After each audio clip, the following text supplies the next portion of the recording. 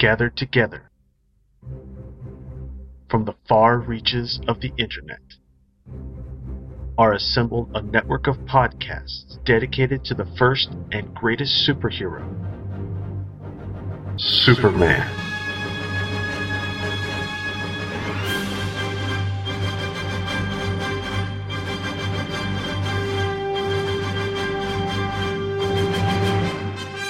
The Superman Podcast Network is dedicated to covering all aspects of the Superman legend, featuring The Thrilling Adventures of Superman, Golden Age Superman, the Superman Fan Podcast, Superman in the Bronze Age, From Crisis to Crisis, a Superman podcast. I've got a few things to say about Superman. The Superman Vidcast, the world's best podcast, and Radio KL from SupermanHomepage.com, as well as the audio dramas Superman, Last Son of Krypton, and Supergirl, Last Daughter of Krypton from Pendant Audio Production. Join hosts Michael Bradley, John Wilson, Billy Hogan, Charlie Niemeyer, J. David Weeder, Jeffrey Taylor, Michael Bailey, Scott Gardner, Cayman Stoll. I'm Isaac. I'm Adam. Steve Eunice, and co-host Scotty V. at SupermanPodcastNetwork.com.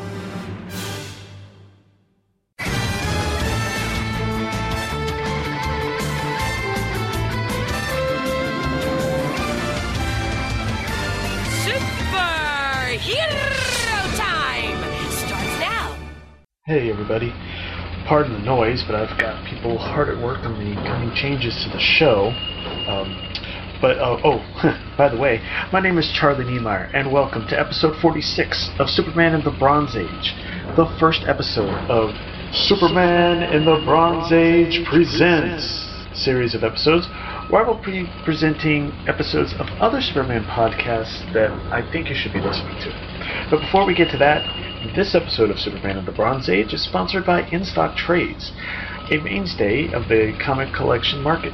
InStock Trades has over 1,300 individual trade paperback, graphic novel, and hardcover titles in stock and ready to ship, all at great discounted prices. Most orders ship within 48 hours, and orders over $50 ship for free. An example of the deals you'll find is Showcase Presents Superman, Volume 2. The Man of Steel faces off against a wide array of threats, from the impish Mr. Mxyzptlk to the deadly alien Brainiac, to the utterly incomprehensible Bizarro, to the large and in-charge Titano, in the second showcase spotlighting the Silver Age exploits of Superman, featuring Action Comics 258 through 275 and Superman 134 through 145. The cover price for this book is $16.99, but InStock Trades has it for a mere $10.49, which is a savings of 40%.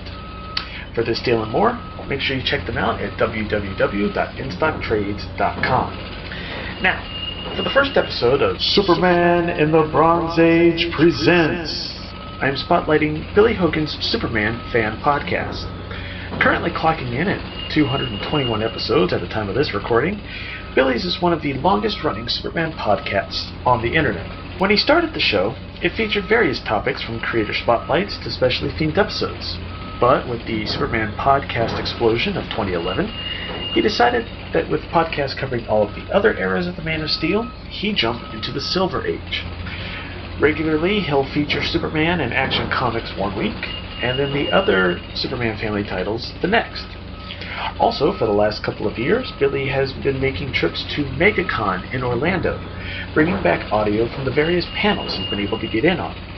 Today, I'm featuring episode 217, covering the issues with the July 1960 cover date, specifically Superman number 138 and Action Comics number 266. So sit back, relax, grab your indestructible cape, and after a quick promo, follow Billy through the time barrier to Superman's Silver Age.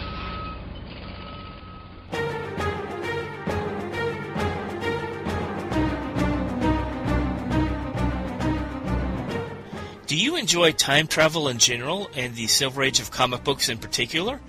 If so, join me each week on the Superman Fan Podcast. My name is Billy Hogan, and I will be your host. Together, we'll crash through the time barrier and fly into the past to explore the Silver Age adventures of Superman. One week we will take a look at the Superman family of titles, Superman's pal Jimmy Olsen, World's Finest Comics, and soon, Superman's girlfriend Lois Lane.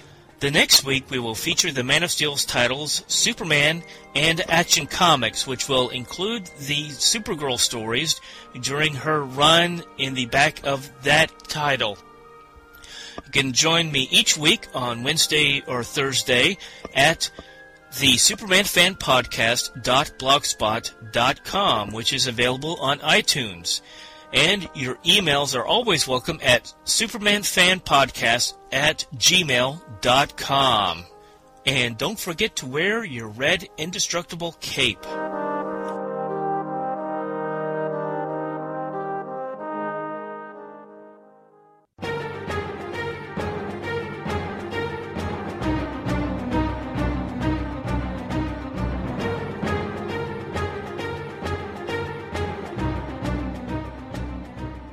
This is the Superman Fan Podcast.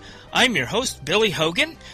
Put on your indestructible cape and join me as together we'll crash through the time barrier and fly into the past to explore the Silver Age adventures of Superman.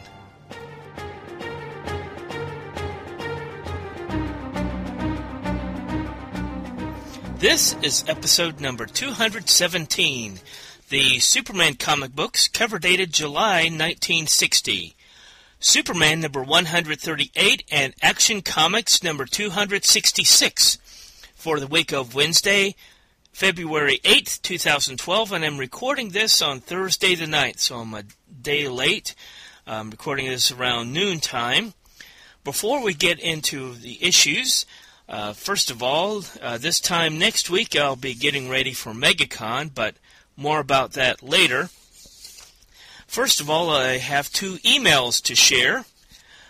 First of all, I have one from Russell Bragg. He says, "Hi, I'm trying to upload all of the Superman Fan podcasts to my iPod, and I mean all of them from the beginning.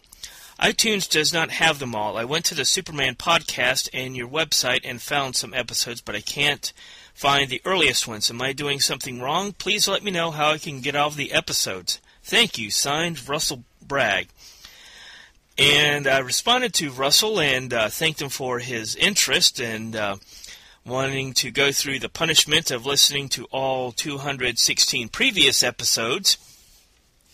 And for those of you who were recent listeners to this podcast, I originally began this podcast on the website mypodcast.com, which was a free podcast service where you could set up your own podcast without paying for bandwidth fees or anything like that, because that was the only way I could afford to do it, which is still that way. I don't have any sponsorship, but around Thanksgiving, apparently the owners of the my podcast website came to the conclusion that it was no longer financially feasible, or they weren't making enough money to cover the cost of keeping the website up. And so they, at the beginning of November of last year, they gave a couple of weeks' notice that they were going to shut down the website. They gave the final date as the 1st of December of last year, but around Thanksgiving, they pulled the plug a little bit early, and that is why the new website, the SupermanFanPodcast.blogspot.com, has that I've set up as the new home for this podcast. And I haven't had time to upload all of the episodes onto the new site. However, they are available on the internet. In the meantime, if you go to the Internet Archive and do a search for Superman Fan Podcast, I've uploaded all of the episodes up there. You may find that some of the early episodes are duplicated. That's because I was kind of learning how to work with the website and upload to it, and so you'll might find a couple of duplicates.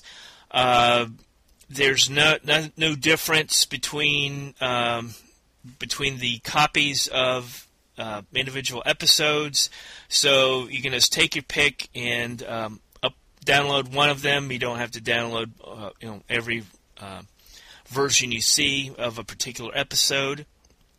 However, I do plan on eventually, as time allows, little by little, upload the original episodes, and I do have one episode I need to redo anyway, and that's episode number 25, thanks to a listener, Steve Rogers, I believe, who notified me that there was an episode number 29, it was, that there's no audio after the 5-minute mark, so I need to get on the ball and re-record that one as well. But Russell, thanks for your interest, and I wanted to share this email and the information for any recent listeners who would be interested in the early episodes.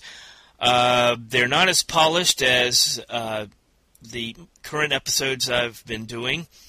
First of all, they were recorded on my podcast's their own recording software, and it didn't have any theme music at the time. It wasn't until about a year or so after I began the podcast I had a theme. I found a theme that I wanted to use from a website that had royalty-free music available. And so I didn't do any editing, so you'll find there are even more kind of pregnant pauses or me stumbling over my words than what you hear on current episodes. But once again, thank you, Russell, for your interest, and for any new listeners who are interested in the early episodes. I hope you'll find this information useful. When I began this podcast, for recent listeners, I wasn't going through the Superman comic books of any particular era, month by month in chronological or publication order.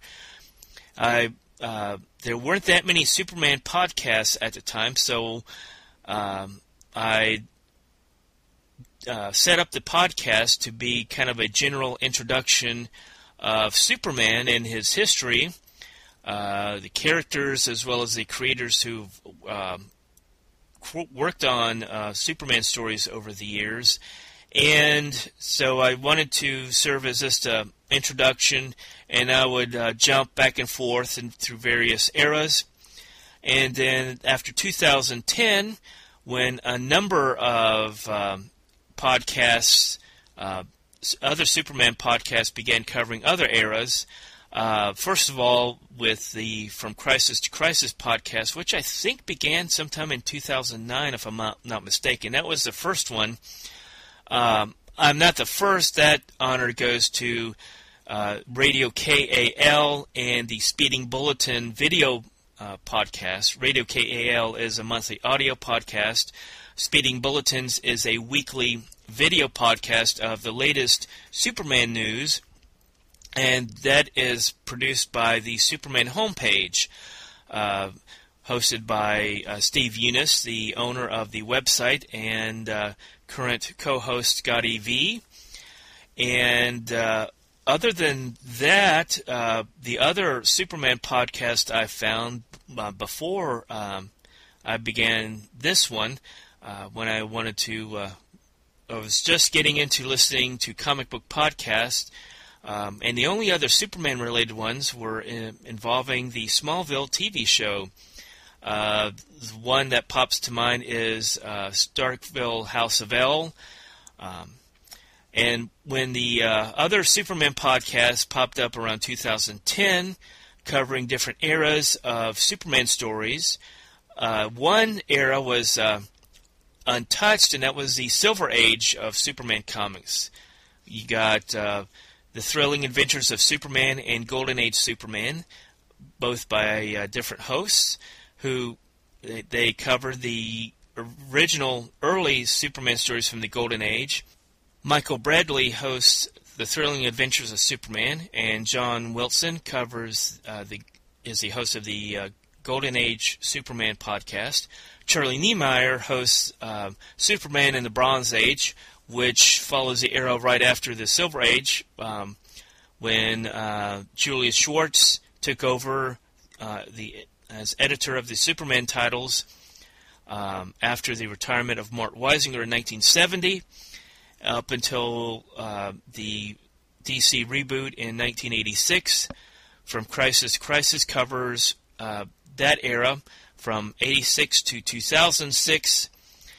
And there's the New 52 podcast, which covers the current era of Superman with the reboot, which began in October or November of last year. And so since 2011, I've been covering the Silver Age adventures of Superman.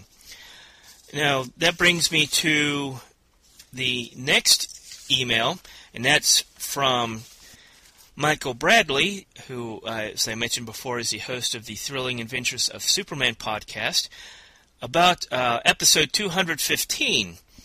And I'd mentioned a editor's note of in the story about Hyperman, when Superman flew to the world of, which was almost a duplicate of Earth, with that planet's superhero, who was called Hyperman and was almost a twin of the Man of Steel. And Hyperman's fortress of solitude, or he called it Fortress of Secrecy, was on the ocean floor.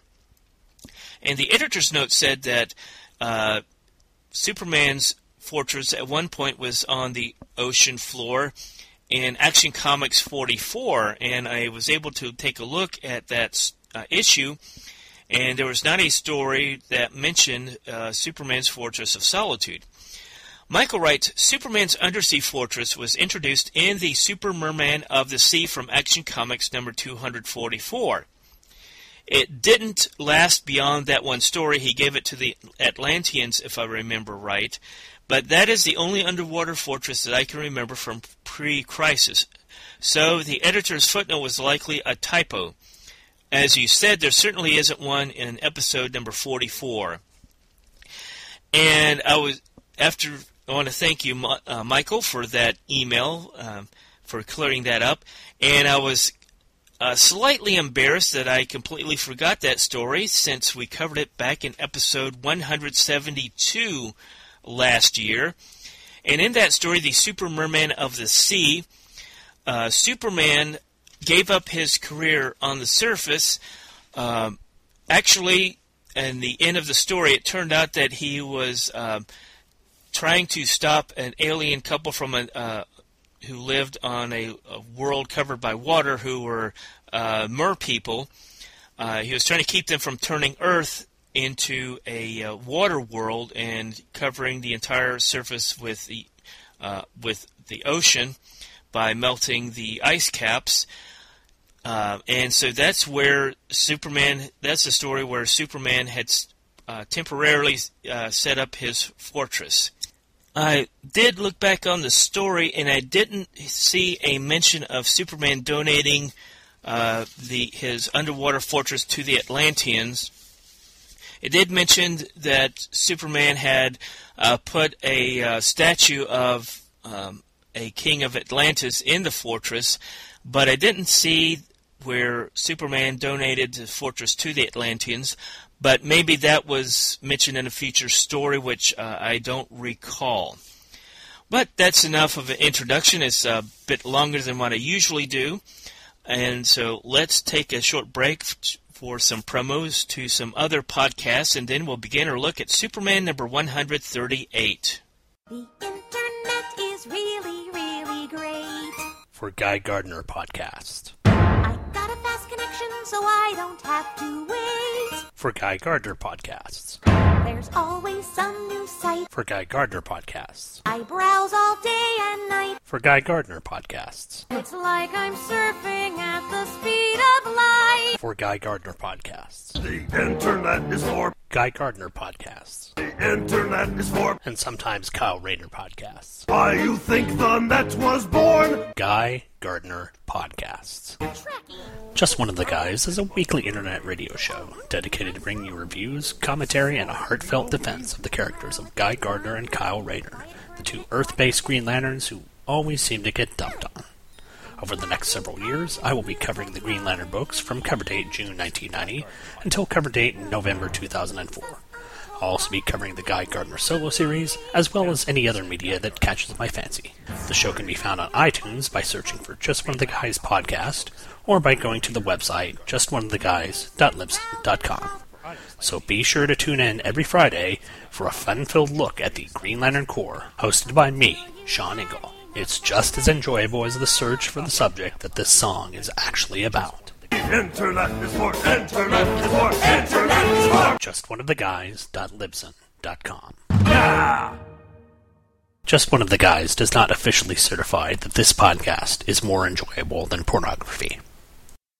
Answering this question, what does great justice mean to you? Great justice means winning all the internets. Pirates beating ninja. Death to those who deserve it. The bad guys always get the fangirls. That's a great injustice. Free cosplay everywhere. ... The right people getting the right things. Free popsicles and licorice for life. What is great justice? Find the meaning for yourself at Henshin Justice Unlimited. Tokusatsu, anime, Power Rangers, video games, and all manner of things geek. All gathered in one place. www.henshinjustice.com. Superman number 138, the July 1960 issue, was published on May 5th of that year. It contained 32 pages for the cover price of 10 cents. The editor was Mort Weisinger, and the cover was penciled by Kurt Swan and inked by Stan Kaye. And this cover was also used as the cover to the reprint edition Showcase Presents Superman Volume 2, in which this story appeared. The first story of the issue, which was featured on the cover, was Titano the Super Ape. And this 10-page story was a sequel to the original Titano story, which also had the same name. And this story was written by Otto Bender, penciled by Wayne Boring, and inked by Stan Kaye. Now, this story was also reprinted in DC Goes Ape Volume 1, which gathered all of the DC stories involving apes, because it was kind of a tradition with DC Comics of using apes on the cover, because it was believed that using apes and the color purple, for whatever reasons, would increase sales. Anyway, this story began when Superman was relaxing at his Fortress of Solitude, watching TV, which was no ordinary TV, but a Time TV, which was a relic from a dead world. He was watching the prehistoric Earth on the Dinosaur Channel when he was surprised to see a giant ape, because since mammals did not exist yet, or at least large ones, in the Dinosaur Age. I think back during the Dinosaur Age, any mammals were very small, if there were mammals at all during that era. But then he remembered Titano, who the Man of Steel had sent back to the Dinosaur Age in Titano's origin, which was in Superman number 127, which we covered back in episode 182. Then on parts of the next two pages, we get a flashback to his origin to bring people up to speed who maybe did not read that original Titano story, where Titano was a chimp who was launched into space and exposed to the combined radiation from a collision of a uranium and kryptonite meteors. And after a safe return to Earth, he grew into a giant size, and he had kryptonite vision, which certainly was a problem for Superman. But eventually, Superman was able to overcome the ape and hurl him through the time barrier to the Dinosaur Age.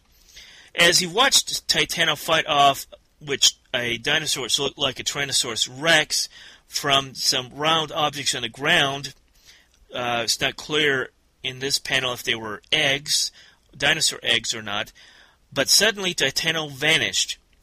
Then the Man of Steel noticed an inscription which he was able to translate, I guess thanks to his super intellect, and the inscription said, "Left-hand dial is for focusing on past objects.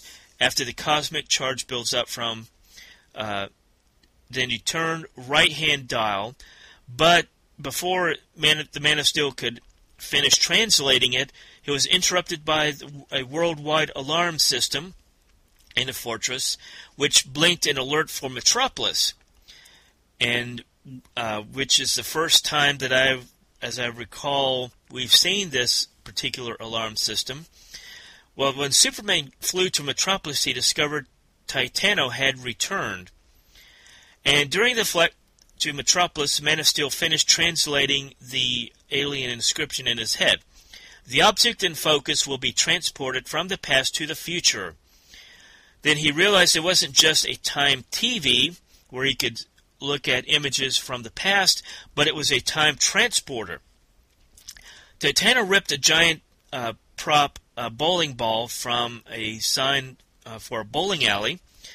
Well, then he snarled and tossed the bowling ball prop into the sky, but Superman deflected it before it could hit an airliner, which was had the sign for the Metropolis Rams.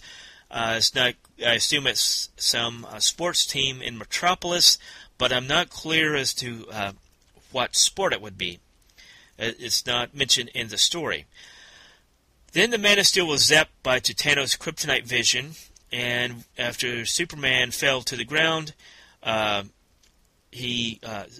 stepped on the Man of Steel, who was able to escape when the weight of Titano's foot crushed the ground, and Superman fell through the hole onto the top of a subway train and was able to travel out of range of Titano. After changing into Clark Kent, he was about to activate his Superman robot thanks to using his X-ray vision. Unfortunately, once again, Clark had painters redecorating his apartment, and so he had to quickly shut the secret closet before they discovered the Superman robots and possibly his secret identity. Clark had to run with the crowd in front of Titano, who caused public destruction by crushing cars as he walked.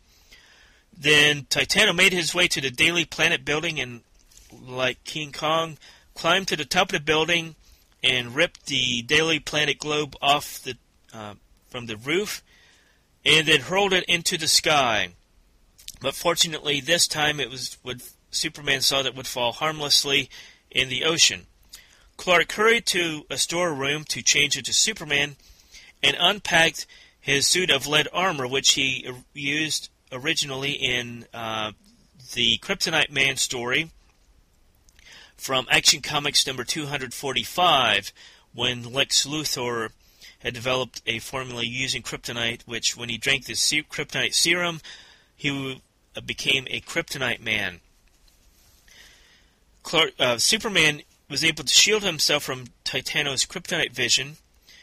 Apparently, Titano was also able to see through walls because he recognized Lois, who had shown him affection when he was still a chimpanzee.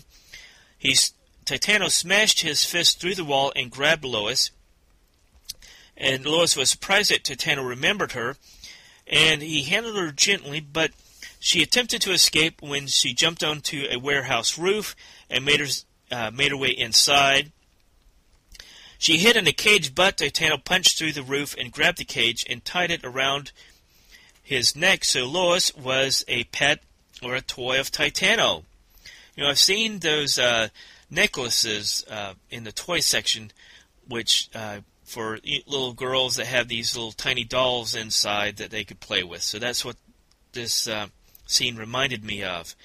Superman approached Titano and Lois, but using a burst of super speed to avoid a blast of kryptonite vision, melted the lead armor suit, But then the military showed up, and the Man of Steel shielded Titano and Lois from a tank shell and warned the military forces who had mobilized to Metropolis that Lois was in danger and that he would take care of it.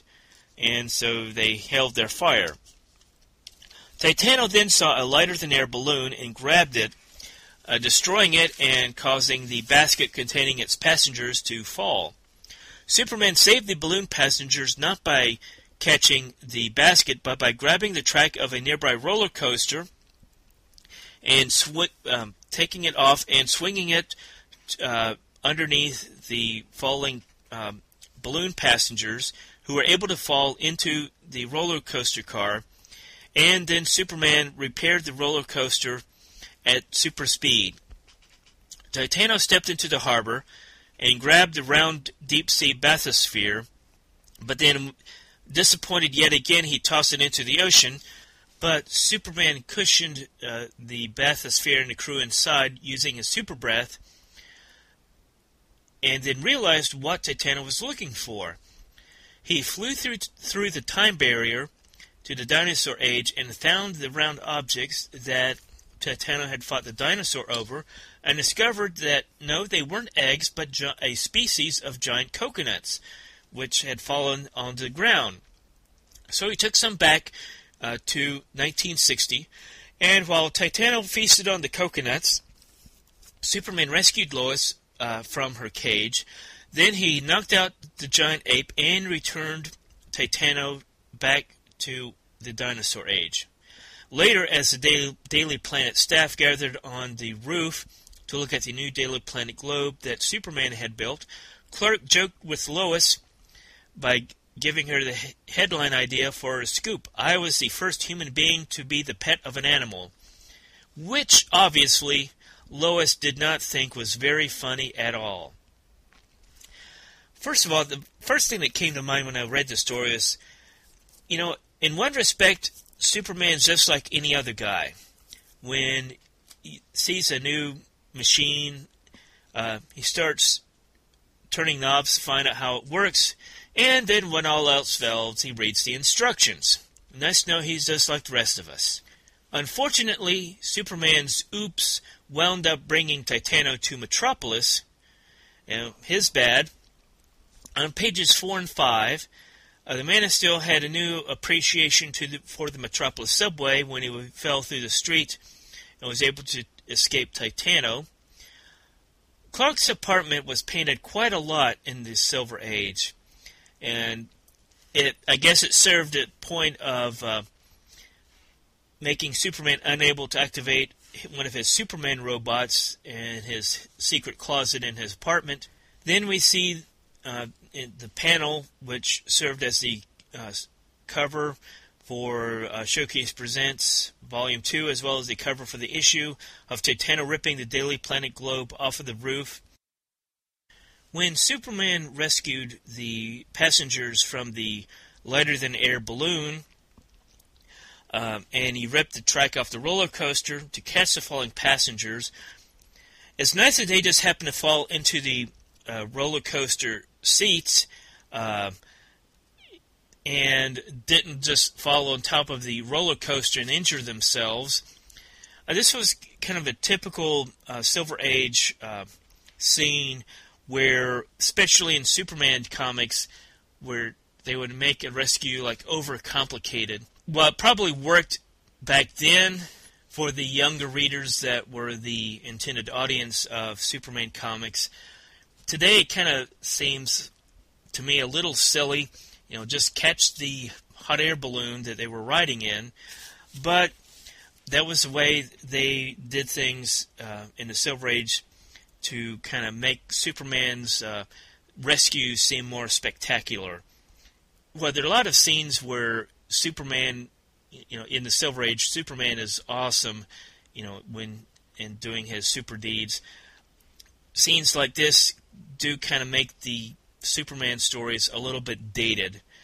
What I liked most about this story was how Superman used his brain to figure out what Titano's fascination with round objects was. That's what adds to my enjoyment of Superman stories, when I see him using his brain as much, if not more, than his superpowers to figure out a way to overcome the villain or solve the problem. It just adds a little bit extra to the story, and it's something that's missing from, more modern Superman tales. I don't expect, the modern Superman to have the super intellect from the Silver Age, but I do like to see Superman use his brain just as much as his brawn. This was a nice follow-up to the original Titano story, which I wasn't aware that there was a sequel. However, in checking out Mike's Amazing World of DC Comics at DCindexes.com, this will not be the last time we see Titano in a Superman story, but I'll leave it at that. The little point about the rescue of the passengers of the hot air balloon was this minor quibble. It didn't really take away from my enjoyment of the story, and I have to give it 3 Superman capes out of 5. And after a couple of promos for some other comic book podcasts, we'll take a look at the second story from Superman number 138.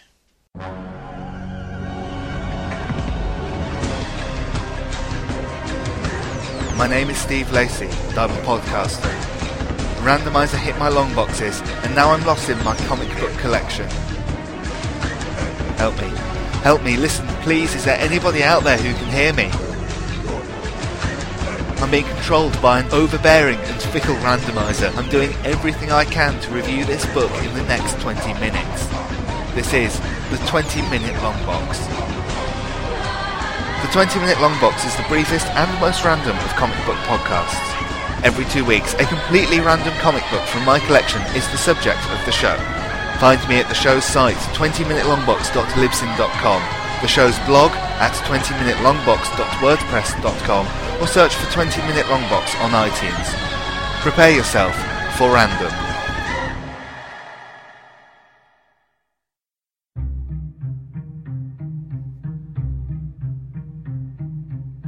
In a world where planets die, I have come to the conclusion Krypton is doomed. Did I hear him right? Where good and evil fight a never-ending battle. But millions of people will die. Billions! Once again, the press underestimates me. One man will become a hero. Every world needs its heroes, Clark. They inspire us to be better than we are. And they protect us from the darkness that's just around the corner. One man will rise to the challenge. Look, up in the sky, it's a bird. It's a plane. One man will wear spandex. Well, one thing's for sure, nobody's going to be looking at your face. Mom? Well, they don't call them tights for nothing.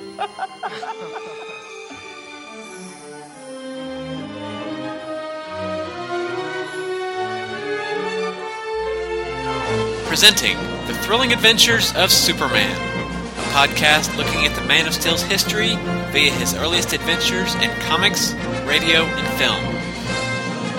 Featuring reviews, commentary, creator spotlights, and more. Join the adventure at GreatKrypton.com. The 7-page second story of Superman number 138 was titled Superman's Black Magic, written by Jerry Siegel with art by Al Plastino. And this story was reprinted in Showcase Presents Superman Volume 2. And this was the 14th Jerry Siegel story for the Silver Age Superman in the regular Superman titles of Action and Superman. And I'll give some other info about the other Jerry Siegel stories he wrote for the other Superman family of titles with the final story in this issue. It began at the Daily Planet masquerade party where Jimmy Olsen dressed as Superboy, Perry was dressed as Superman, and Lois was dressed as an angel. And we see Bruce Wayne also attending for whatever reason, dressed as an unmasked Batman. We also see Green Arrow and Wonder Woman and it's not made clear if they are the real superheroes or just people dressed as the masked Green Arrow and Wonder Woman. But certainly it looks like the real Wonder Woman, but it's not mentioned, so I'll move on. Clark was dressed as a masked devil, and his telescopic vision spotted two gang leaders, Duke Haskell and Lefty Montez, walking outside near the Daily Planet building, who police were never able to gather enough evidence to arrest them, even though they were known gangsters. But Clark thinks he's dressed for the part, and he feigned having to leave the party because he had a stomachache from eating too many donuts. And then outside the Daily Planet building, he took some rocks and squeezed some inflammable magnesium from the rocks and stored the dust in the secret pocket of his cape. Suddenly, Haskell and Montez see a puff of smoke, and in front of them stands the devil. Now, the flash was caused by Superman, or Clark Kent, using his X-ray vision to ignite a small handful of the magnesium powder. The devil proposed a deal with the crooks. He'd grant them 3 wishes if they were willing to pay his price. So it didn't take them long at all to come up with 3 wishes. First of all, they wanted $1 million in cash, a king's ransom in diamonds, and a hideout that the law would never be able to grab them from. So the devil carried the gang leaders on his pitchfork to a desolate mountain peak and ordered $1 million to come. However, Superman's telescopic vision had spotted 2 counterfeiters in the nearby woods, and they had used a large hollowed-out trunk of a tree as a hideout for their counterfeiting print press. Superman used his super breath to suck the $1 million in fake bills to Haskell and Montez. Then he disappeared in another puff of smoke. To arrest, he changed into Superman and arrested the counterfeiters and turned them into the nearest FBI office. Returning to the mountaintop as the devil, he granted his second wish by leaving and returning by finding a coal underground and squeezing the coal into diamonds.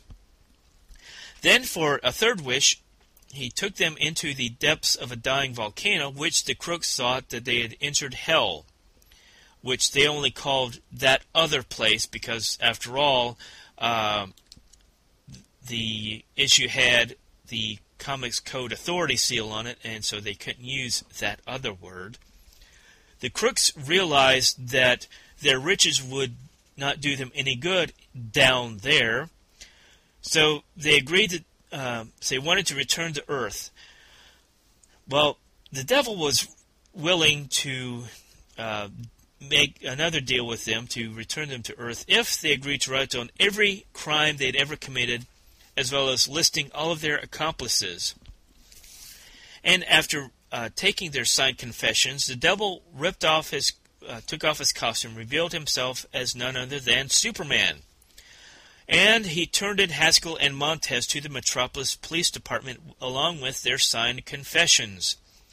And the police sergeant happened to mention that they were serving for dessert to the prisoners none other than devil's food cake.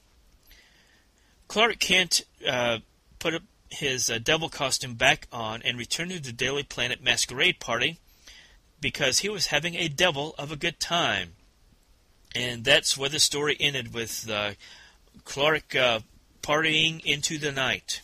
Now, in the past, I've mentioned that I'm not really crazy about other stories where Superman has played tricks on his close friends for various reasons to protect a secret identity. Recently we saw one where he protected Supergirl's identity from the world.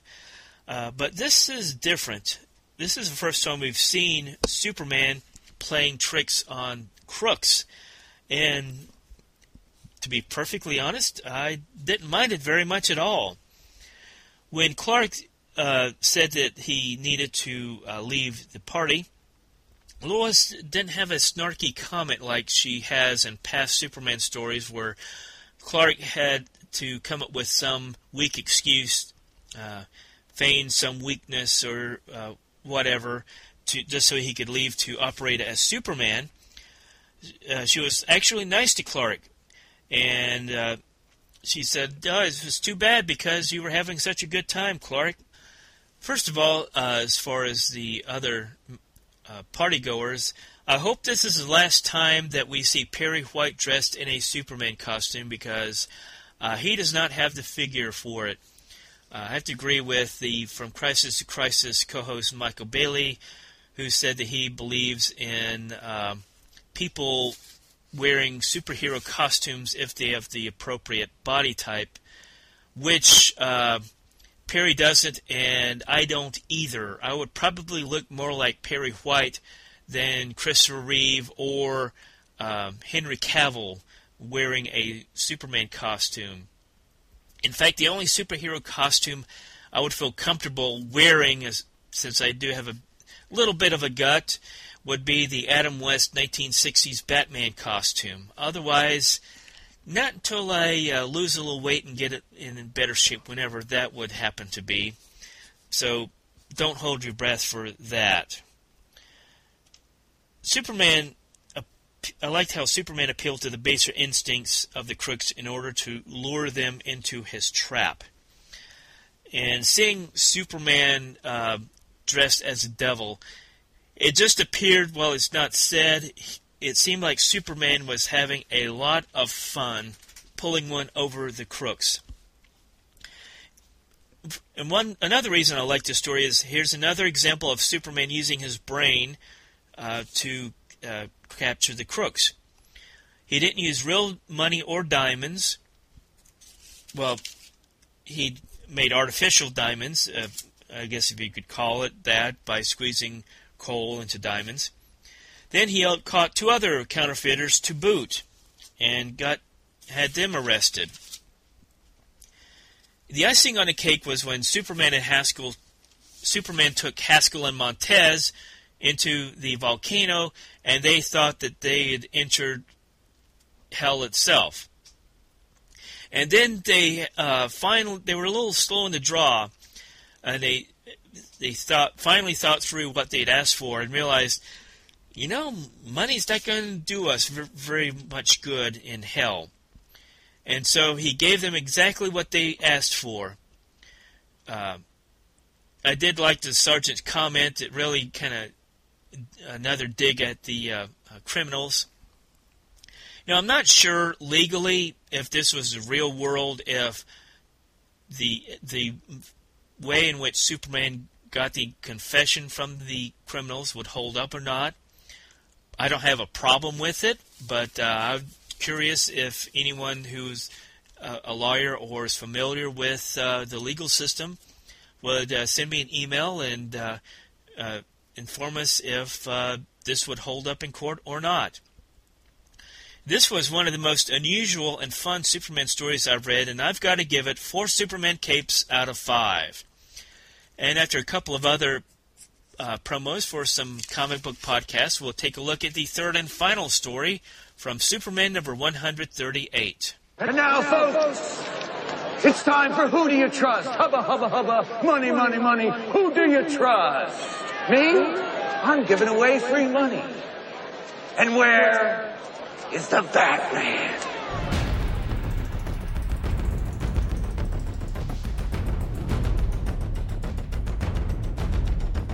Okay, let's try this another way. Where's Bruce?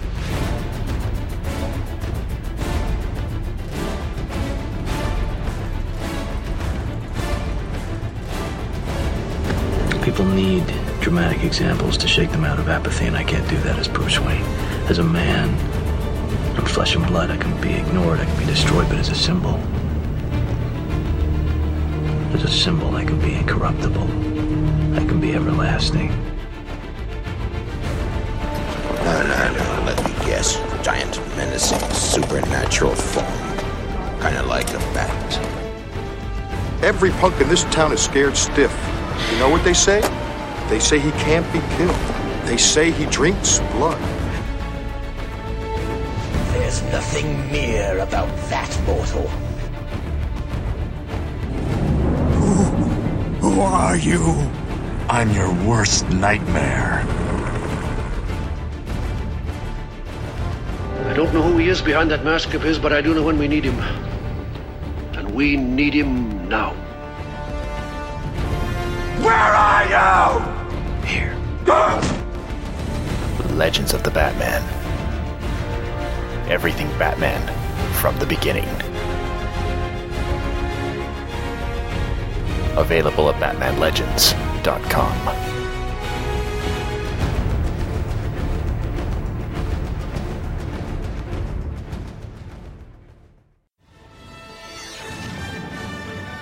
I'm Isaac. I'm Adam. For the latest news and rumors for all things DCU, listen to the world's best podcast. And remember, stay super.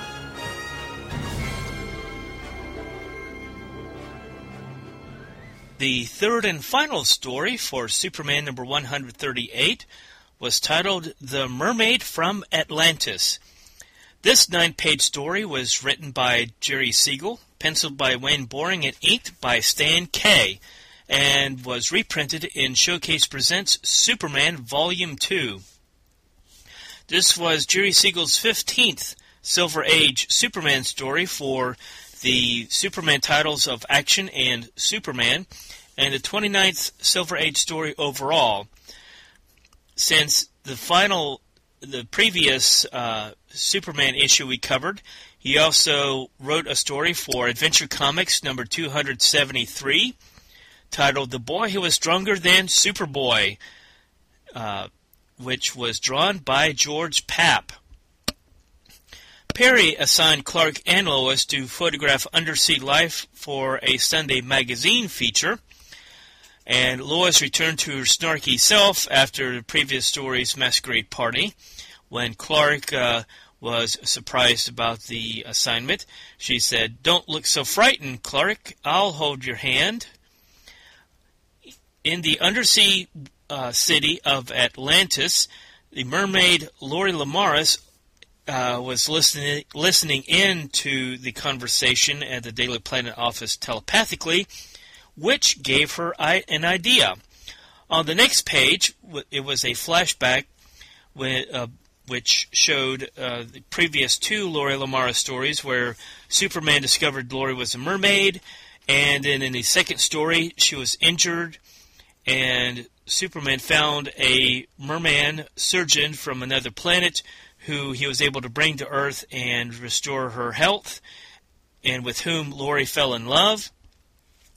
Well, after Clark and Lois had boarded the ship and had set sail and anchored for the evening, Lois took a night dive in the bathysphere while Clark slept, and Lori telepathically ordered a deep-sea creature, which looked like a fish with tentacles, to wrap itself around the submersible.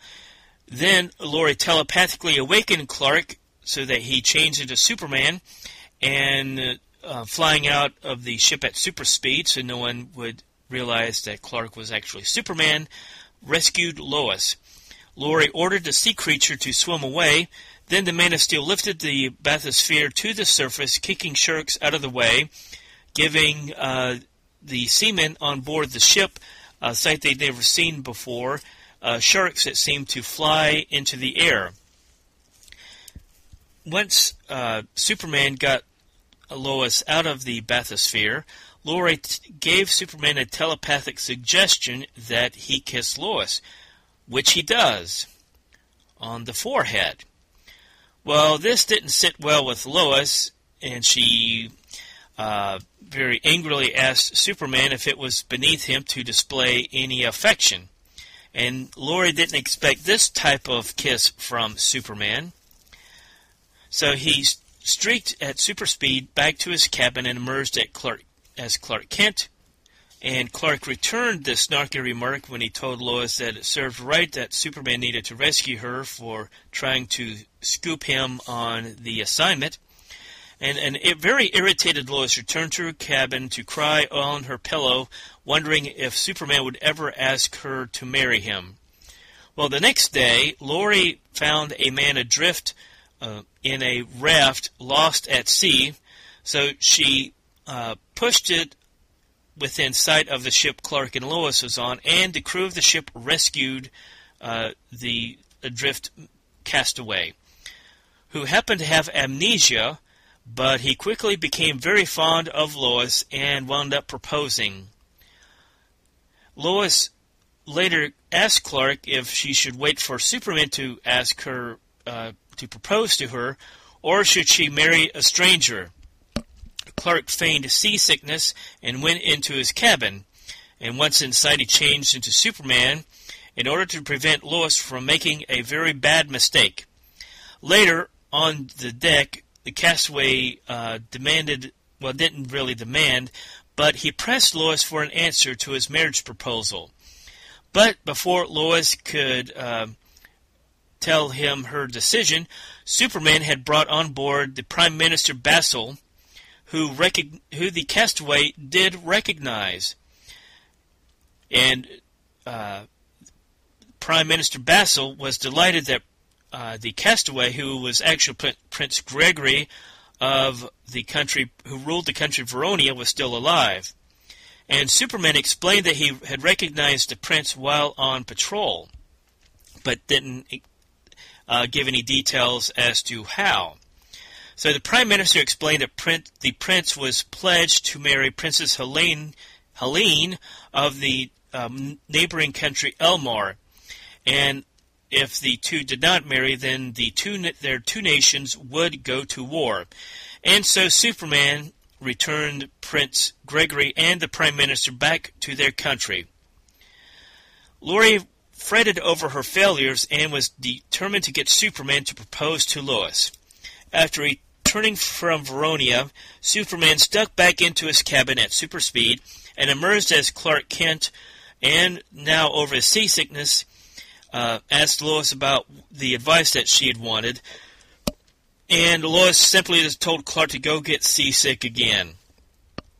Well, the next day, while Lois was working on the assignment, Superman was exploring the ocean depths, and there's no mention of what Clark was supposed to be doing, when, much to his surprise, he saw a fish with Lois's face, but then Lois's face seemed to vanish and the fish returned to their normal appearance.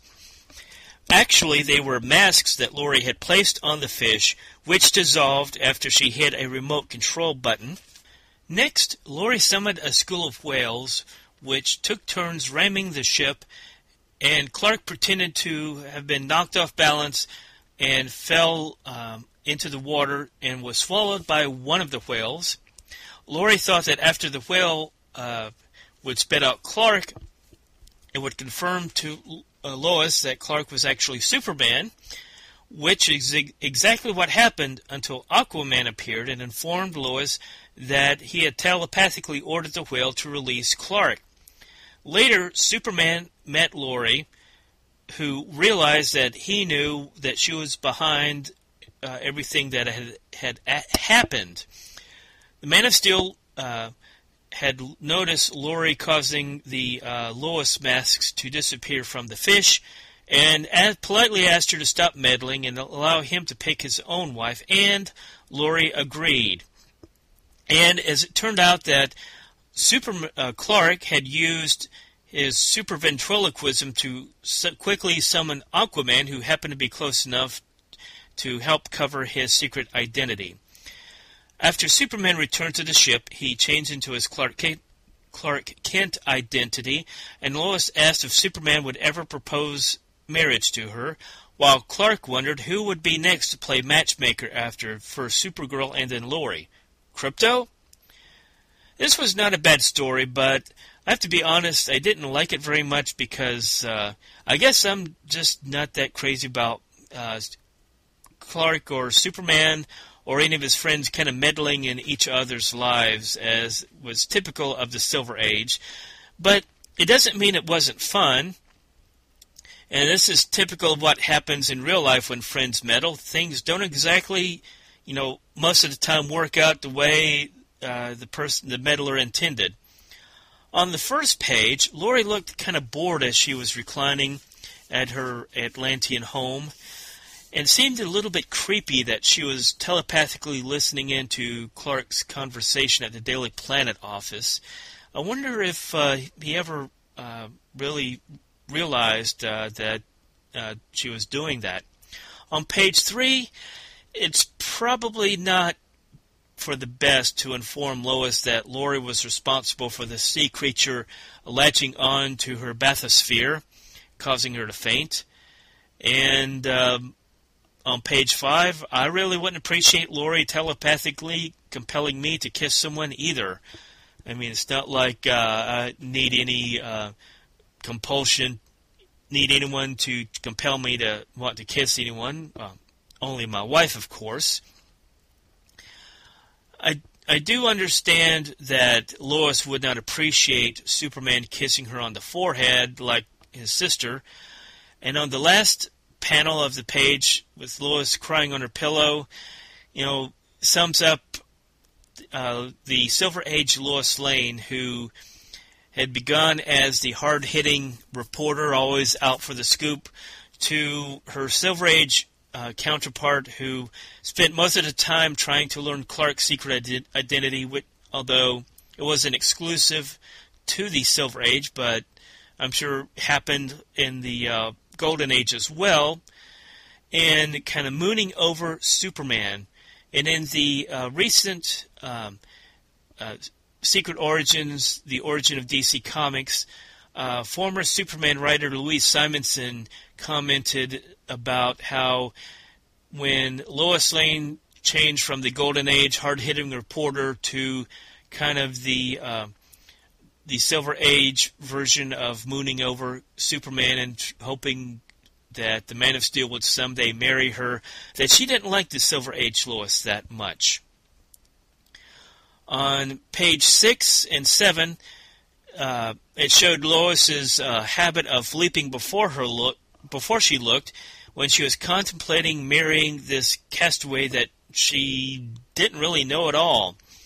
I'm sure it was pretty clear that her motivation was trying to get Superman's attention. Well, it certainly did, but not in the way that she'd hoped for when Clark changed into Superman and brought the Prime Minister of the country that the castaway happened to rule.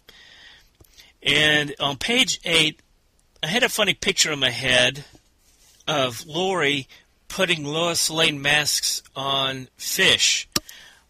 And I'm kind of glad they didn't show that. It would probably be a little humorous in ways that the creators of the story probably would not appreciate. And then Laurie called up tag team Moby Dicks to kind of hassle the ship. And on the final panel, when Clark wondered who will play matchmaker next, Krypto, well, consider that a story teaser. I do remember reading a Lois Lane story involving Krypto where he did play matchmaker, but I don't think we're quite there yet. It'll be a few years, but mark my word, we will see a story where Krypto played matchmaker to his master. Well, it's not my favorite type of story, as I said. It wasn't bad, and I have to give this story 3 Superman capes out of 5. I guess mainly because I just don't like meddling people in real life.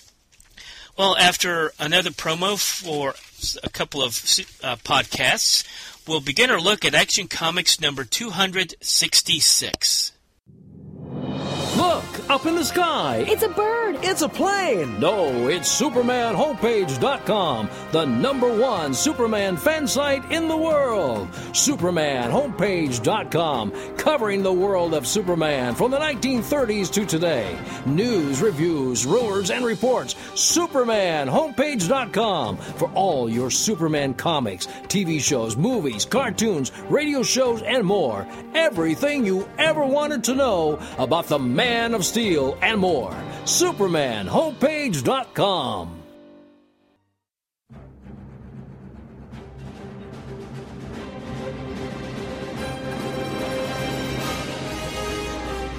Hey everybody, my name is Michael Bailey, and this is the trailer with a truly epic ending to my new show about Batman, appropriately titled Bailey's Batman Podcast. Bailey's Batman Podcast is a weekly program that looks at a month in the life of the Dark Knight Detective, starting with the books bearing a March 1983 cover date, which is where my solid run of the characters' comics begins, and moving forward until, well, at least until the books that came out in 2005, because that's where the solid run ends. Each week I will give you a full synopsis and review of every major ongoing Batman title, with brief stops along the way to look at the important specials, mini-series, one-shots, and Elseworld stories, just to keep things interesting. I'll also be telling you what other books Batman appeared in that month, as well as what was going on elsewhere in the DCU. It is going to be all Batman, all the time, as I look at over 20 years of the character's history. And now, ladies and gentlemen, the epic ending to this trailer. You ready? The first appearance of Jason Todd. Death in the Family. Nightfall. Epic. No Man's Land. Do you have chills yet? All of that and more will be covered on Bailey's Batman Podcast every Tuesday at Bailey'sBatmanPodcast.com.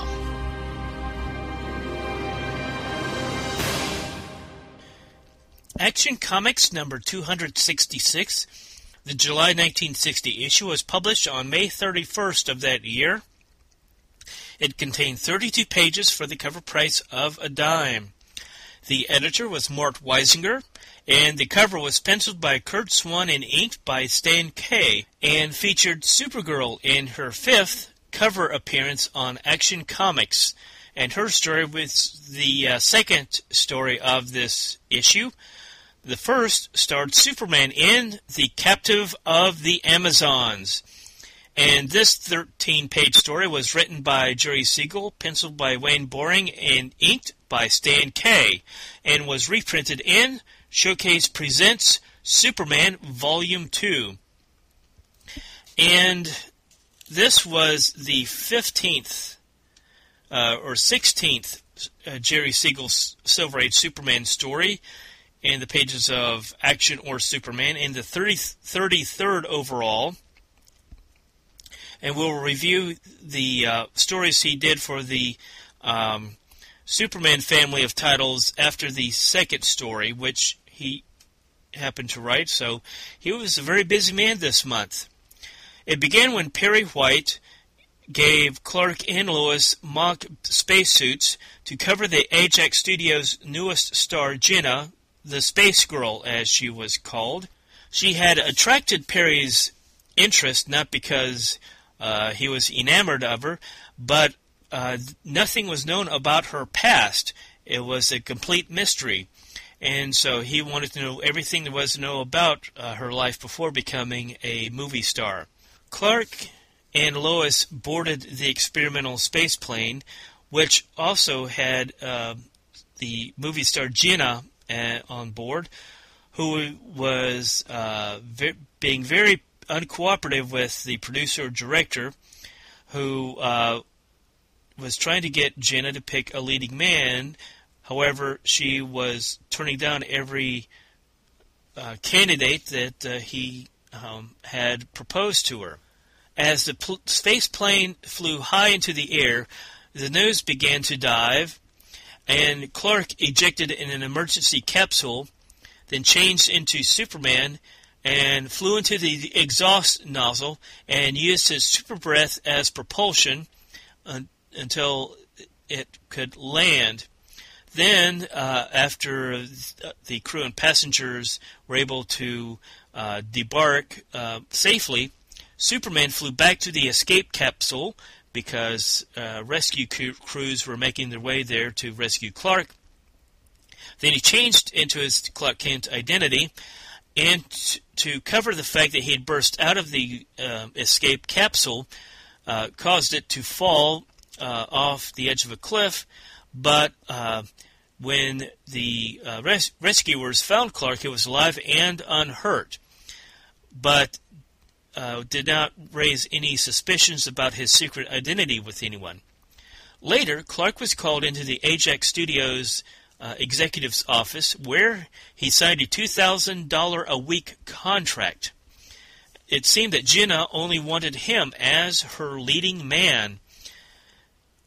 And during the first day of shooting of the movie Journey to an Asteroid, Clark's X-ray vision noticed that the prop rocket had real rocket motors inside. After Clark boarded the rocket, he began to feel very weak, and then suddenly the rocket launched, which shocked the entire crew because it was supposed to only be a prop rocket. Jenna revealed to Clark that, first of all, she knew he was really Superman from studying planet Earth through her planet's telescope, which she revealed that she was from the distant planet Adoria. She would restore the Man of Steel from kryptonite poisoning on two conditions. First of all, that she would not harm anyone on Adoria, and second, that she would not leave unless she desired it. Once they landed at Adoria, Superman discovered that women were the dominant sex on Adoria and men were the submissive ones. He was also shocked to discover that Jenna desired for him to be her sixth husband. The previous 5 husbands died fighting the mutinous rebel robots. To force Superman into accepting her proposal, she informed him that she had a Destructo Ray hidden and aimed at Earth, and she would destroy the planet unless he accepted. Superman did, and kissed. He was kissed by Gina, who was furious because he had such a passionless kiss.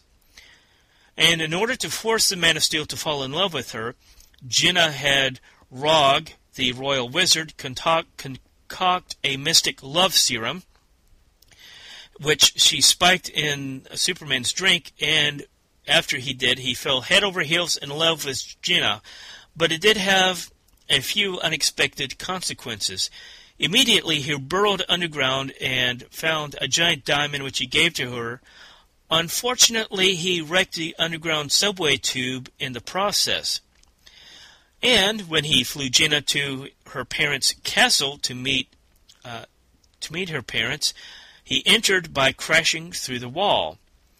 And after Jenna got her royal father's permission to marry them, he sang a love song so loud that it shattered every urn in the palace, and it even shattered the jewels on her father's crown, until Jenna's father asked him to leave. After the wedding ceremony, Superman ate like a pig and drank all the vats of water, and until he belched his super breath, bowling over all of the guests.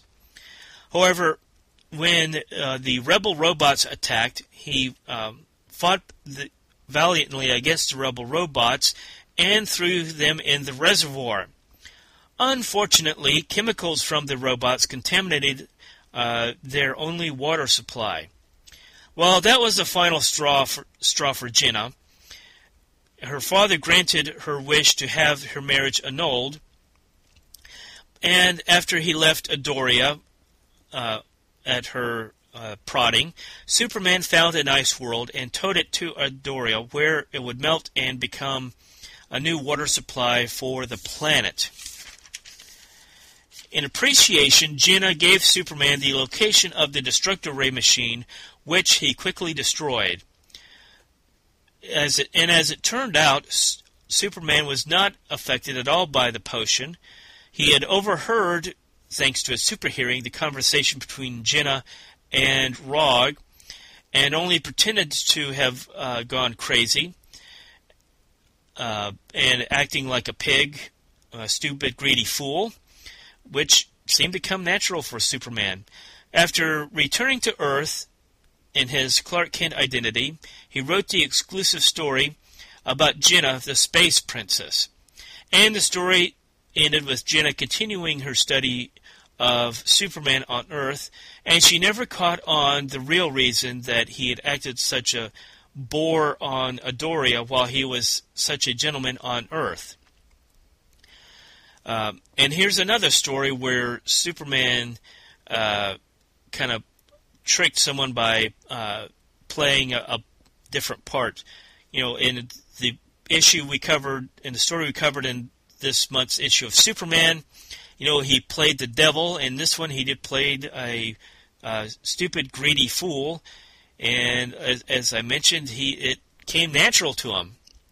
First of all, I wanted to note that when Clark signed that $2,000 a week contract with the movie studio, today that would translate in today's dollars compared to 1960, $14,910.14, which for those who have low-paying jobs, that's almost half a year's salary.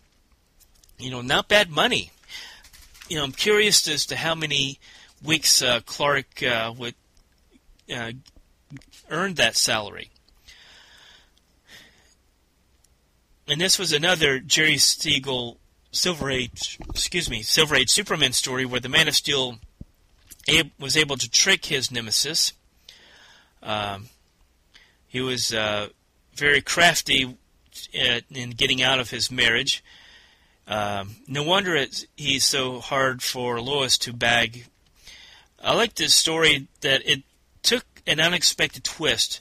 First, we have no idea what to expect when Perry sends Lois and Clark to cover Gina at her movie role, and then she is revealed as a princess from an alien planet who has kidnapped Clark, or really Superman, and entrap him to be her husband. This was an interesting story, especially coming from 1960, showing the gender roles reversed. And when it was revealed that Jenna desired Superman to be her sixth husband, it reminded me of the classic Herman's Hermits song from the early 1960s, "I'm Henry VIII I Am," which was about a woman who would only marry men named Henry, and her new husband was number 8. On page 6, when Jenna kissed Superman and became enraged because he had such a passionless kiss, I noticed, this was kind of a theme in this month's stories. Superman was not having much less kissing women this month. At the wedding reception, it was comical to watch Superman playing the fool, picking out on the buffet and over-drinking. I hope the Man of Steel brought breath mints when his super belch blew the crowd across the room. On page 12, Superman knows how to find ice planets to replenish another world's water supply. I know from reading the book Men of Tomorrow, written by Gerard Jones, about Jerry Siegel kind of liking to write stories about humorous characters like Goober the Mighty, which was a takeoff of Tarzan for his high school newspaper, and his original proposal for Superboy as being a little mischievous young kid. He used his superpowers to play tricks on people. So this story was Superman at his mischievous best, and it was certainly out of the ordinary from the way Superman acted during the Silver Age. And I give it a solid 3 Superman capes out of 5. And after a couple of more promos for some comic book podcasts, we'll take a look at the Supergirl story from Action Comics number 266. On May 30th, 2011, DC Comics announced the historic renumbering of all their superhero titles, and the internet broke in half. No. It's not true. That's impossible. Critics and naysayers abounded. Confusion reigned across fandom. What'll I do? What'll I do? What an unusual view. Not to mention the first reactions to the Supergirl costume. I hated her so much. It flames on the side of my face, heaving breaths. But then the books actually hit. And opinions... He likes it. He likes it. Opinions began to change. The New 52 Adventures of Superman is a monthly podcast where John Wilson, J. David Weeder, and Michael Kaiser take a look at each of the adventures of Superman and his family of characters in Action Comics. You know the deal, Metropolis. Treat people right, or expect a visit from me. The Superman who appeared 6 months ago could hurdle skyscrapers and toss trucks around. Now it's faster, now it's stronger. How soon before it can't be stopped? Superboy. If resolving a situation for him is going to get me out from under these people once and for all, that's a small price to pay for freedom. Release the Superboy. Supergirl. Okay. Giant metal creatures falling from the sky, speaking in clicks and beeps. Father would love this dream. And Superman. You could do so much good. We could do so much good. I am doing good, Lois. Clark's such a loner. Never really lets anyone get close to him. The New 52 Adventures of Superman. Available the first of every month on iTunes and at new52superman.libsyn.com.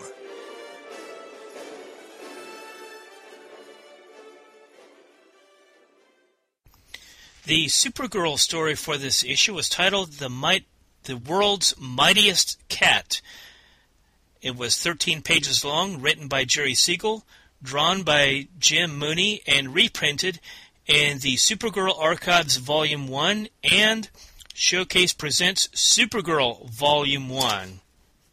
Now, I did pause the recording to go back and recount the number of Jerry Siegel Silver Age stories, and I did confirm that this is the 16th Silver Age story Jerry Siegel wrote for the title Superman and Action Comics, and his 33rd overall.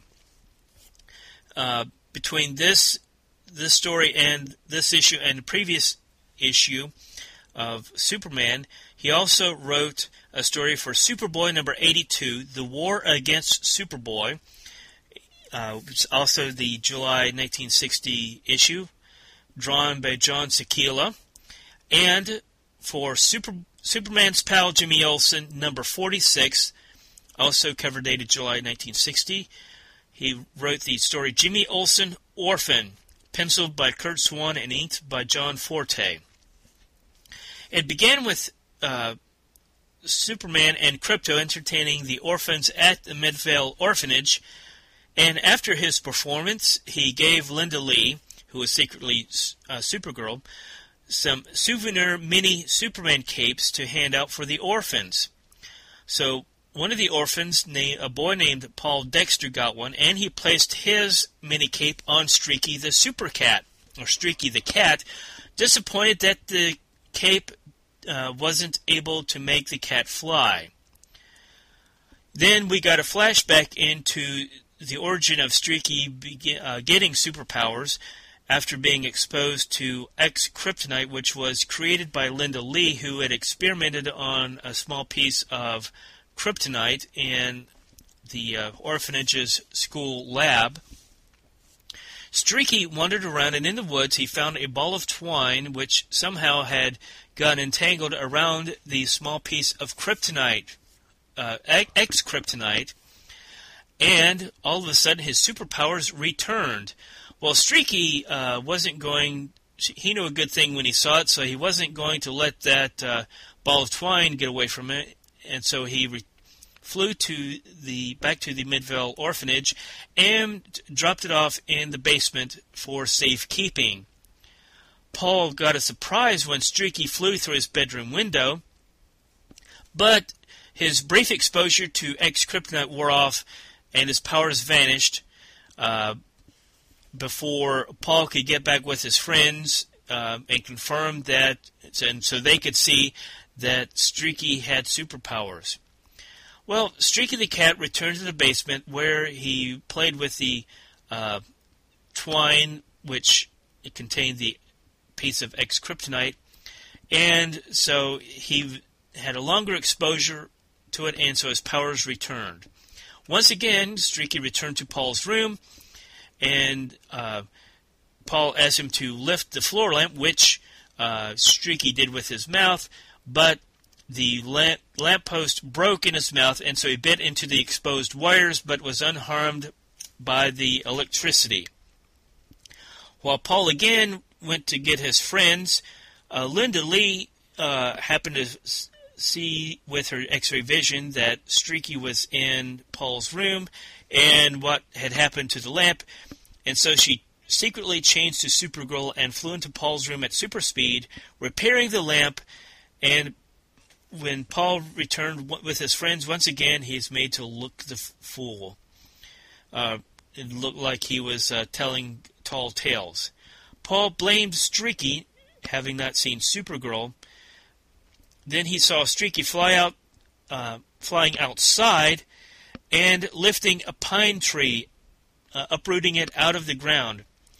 Streaky threw the tree, but it was caught by Supergirl and replanted where Streaky had found it.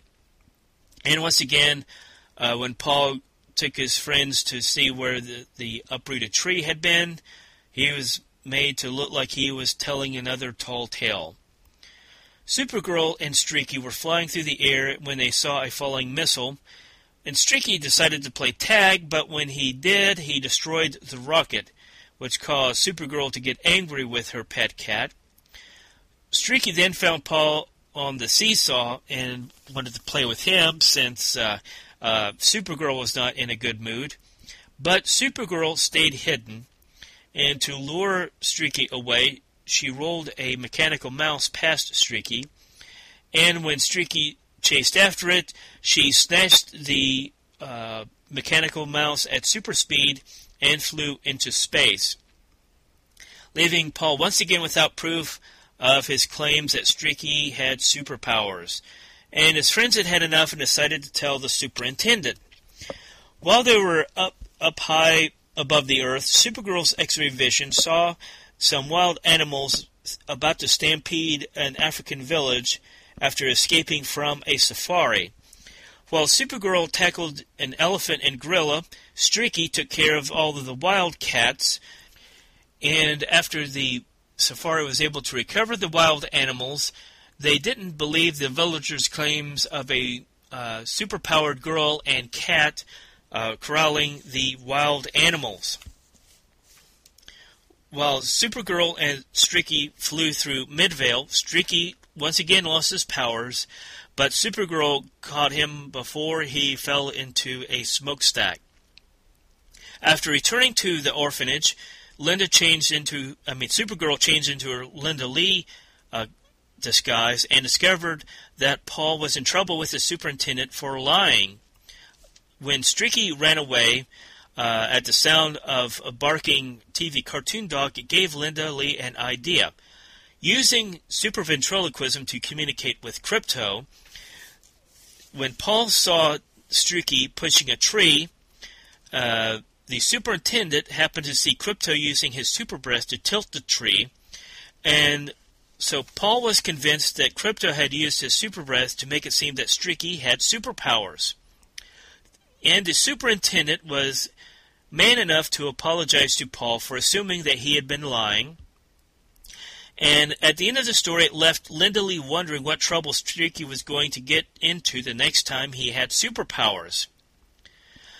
Now, when I first saw the pattern in the story of Paul unable to prove that Streaky had superpowers, it reminded me of the Looney Tune One Froggy Evening, which was the first and, as far as I know, only appearance of Michigan J. Frog, who was the mascot of the old WB network.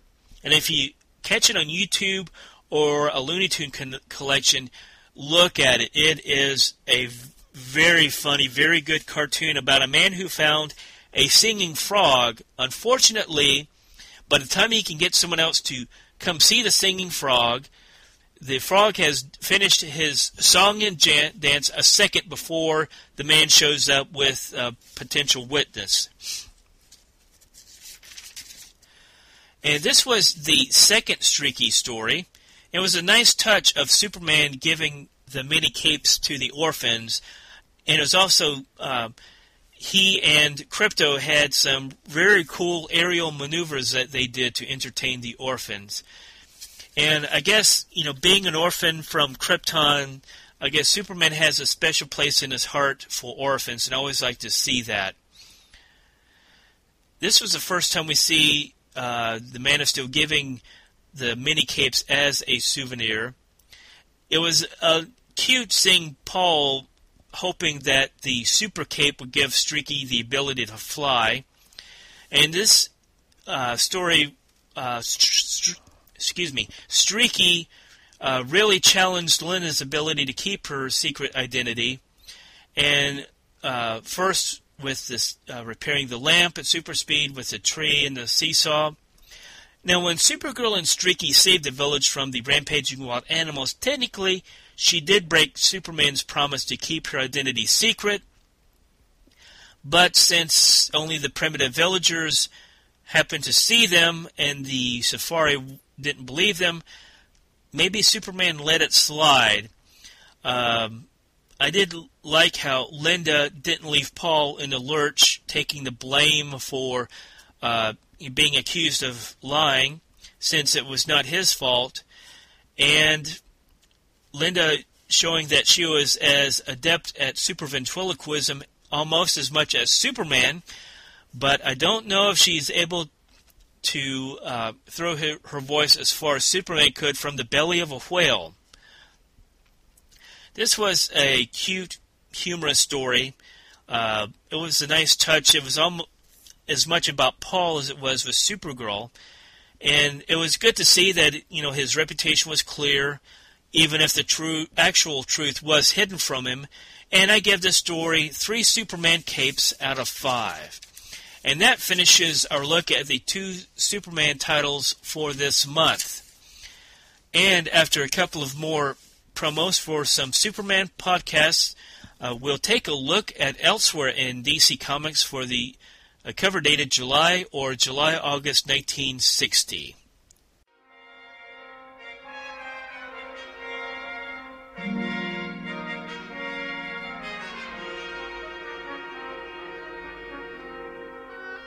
In the decade of the 1970s and 80s, not even the great city of Metropolis could be spared the ravages of an energy crisis, supercriminal attacks, or disco.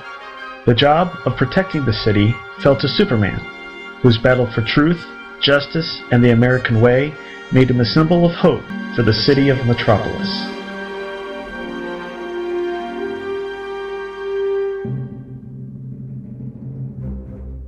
Charlie Niemeyer, in association with the Superman Podcast Network, presents Superman in the Bronze Age.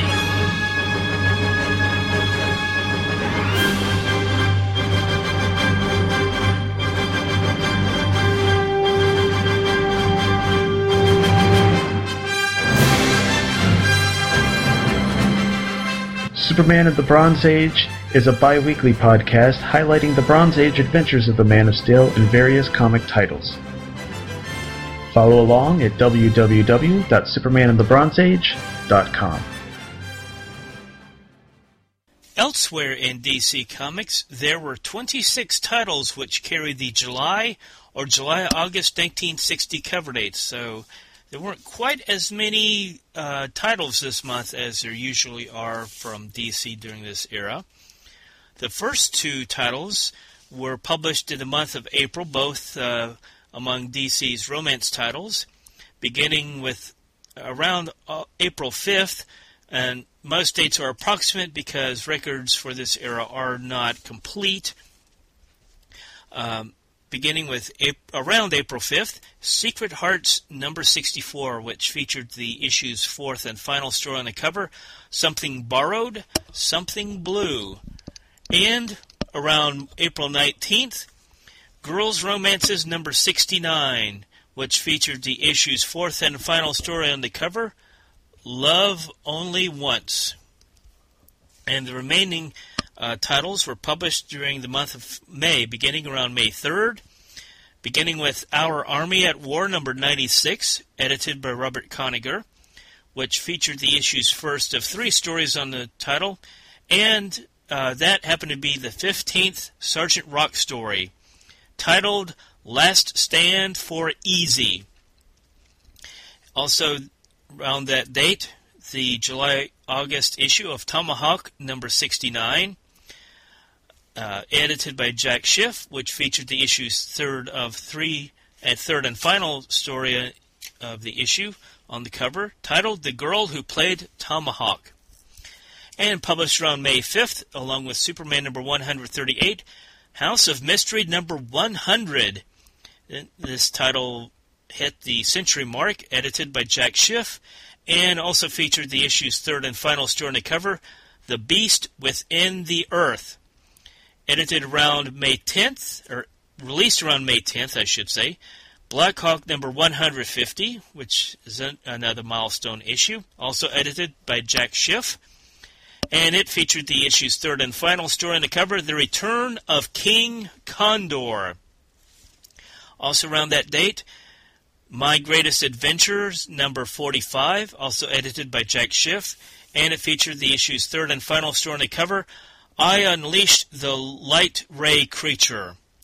And finally, for that date, the July-August issue of TV Screen Cartoons number 135. It featured three stories starring Fox and the Crow, as well as one story each featuring Flippity and Flop and Tito and his Burrito. And stay tuned, folks, because this title will only be on the air for 3 more issues, so to speak. Published around May 12th, House of Secrets number 34, also edited by Jack Schiff, which featured the issue's first of 3 stories on the cover, which starred Mark Merlin in his 12th comic book story, titled The Puzzle of the Plundering Creatures. Also released around this date, the July-August issue of The Many Loves of Dobie Gillis, number 2, which was based on the popular comedy of that era, which also featured the actor Bob Denver, who would go on to star in the TV comedy series Gilligan's Island. Also that week, Superman's Girlfriend Lois Lane number 18, edited by Mort Weisinger, which featured the third and final Lois Lane story on the cover, Lois Lane Weds Astounding Man.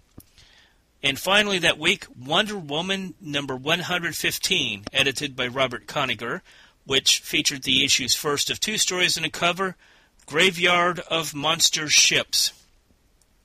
Published around May 17th, the July-August issue of The Adventures of Jerry Lewis number 59, Tales of the Unexpected number 51, which featured the issue's third and final story on the cover, which was the 14th Space Ranger story, titled Space Rangers Super Enemy. Published around May 19th, the July-August issue of Our Fighting Forces, number 56, edited by Robert Koniger, which featured the issue's first of 3 stories on the cover, which was the 14th Gunner and Sarge story, titled Bridge of Bullets. Sorry, couldn't read my own handwriting. Also published around this time, Superboy number 82, edited by Mort Weisinger, which featured a great three-part novel, The War Against Superboy. And finally, published around this date, Superman's Pal Jimmy Olsen number 46, which featured the first of 3 stories in the title of the issue on the cover, Jimmy Olsen Orphan, which we mentioned previously as being written by Jerry Siegel. And I failed to mention that Tales of the Unexpected issue number 51 was edited by Jack Schiff. Published around May 24th, the July-August issue of a number 1 issue, Green Lantern number 1, edited by Julia Schwartz, which featured the issue's second of 2 stories on the cover, Menace of the Giant Puppet. And this starred Green Lantern in his first Silver Age solo title after premiering in a few issues of Showcase. And unlike The Flash, which continued the numbering from the original Golden Age title, Green Lantern, which in the Golden Age, the Alan Scott Green Lantern first appeared in All-American Comics, then got his own title. But for whatever reason, the Hal Jordan Green Lantern, after his appearances in Showcase, got his own title, which began with issue number 1.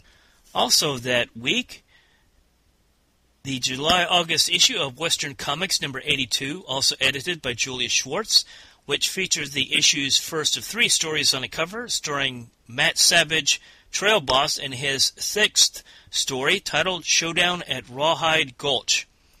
And this issue also featured stories which starred Wyoming Kid and Powwow Smith. And published around May 26th, the July-August issue of All-American Men of War number 80, edited by Robert Kanigher, which did not feature a particular story title on the cover. The July-August issue of Showcase number 27, also edited by Robert Kanigher, and featuring the first appearance and origin of the Sea Devils in The Golden Monster.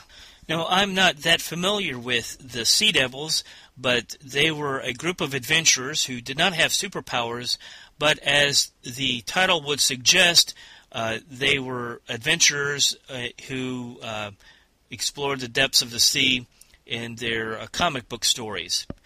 And finally, for this date, Strange Adventures number 118, edited by Julia Schwartz, which featured the issue's first of 3 stories on a title, The Turtle Men of Space. And finally, for around the date of May 31st, published along with Action Comics number 266, Adventure Comics number 274, which featured the story The Monster That Stalked Smallville, and the cover featured a very odd scene of Ma and Pa Kent watching Superboy on a seesaw with the monster in question. This issue also featured Aquaman and Congo Bill starring in their individual stories. And finally for this month, Detective Comics number 281, edited by Jack Schiff, featuring the story Batman Robot, which does not quite have the same ring as the Isaac Asimov story I, Robot.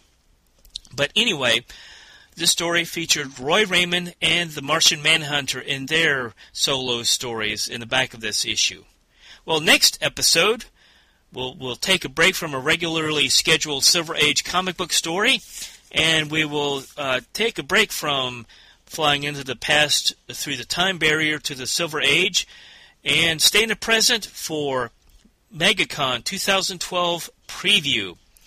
And following that episode, I will break this episode up into parts from the convention floor with interviews with comic book creators, as well as many panels as I can get good audio for, and get the permission to record them for this podcast.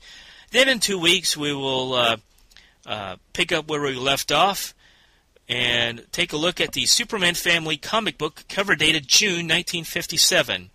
Superman's Pal Jimmy Olsen number 21.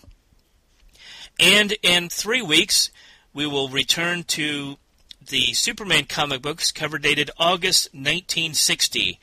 Superman number 139 and Action Comics number 267. And before I go, I want to ask you if anyone is going to be at MegaCon to drop me a note either by email or on the Facebook page or group, and let me know, and hopefully we'll meet in person.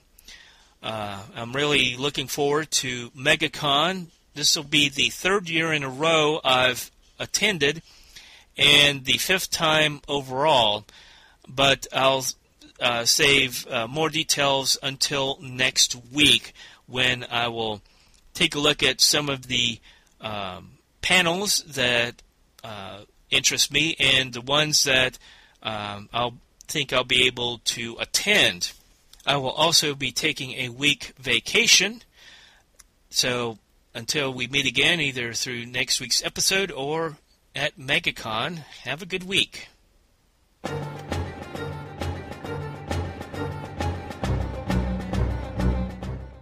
This concludes another episode of the Superman Fan Podcast. The home website is the supermanfanpodcast.blogspot.com.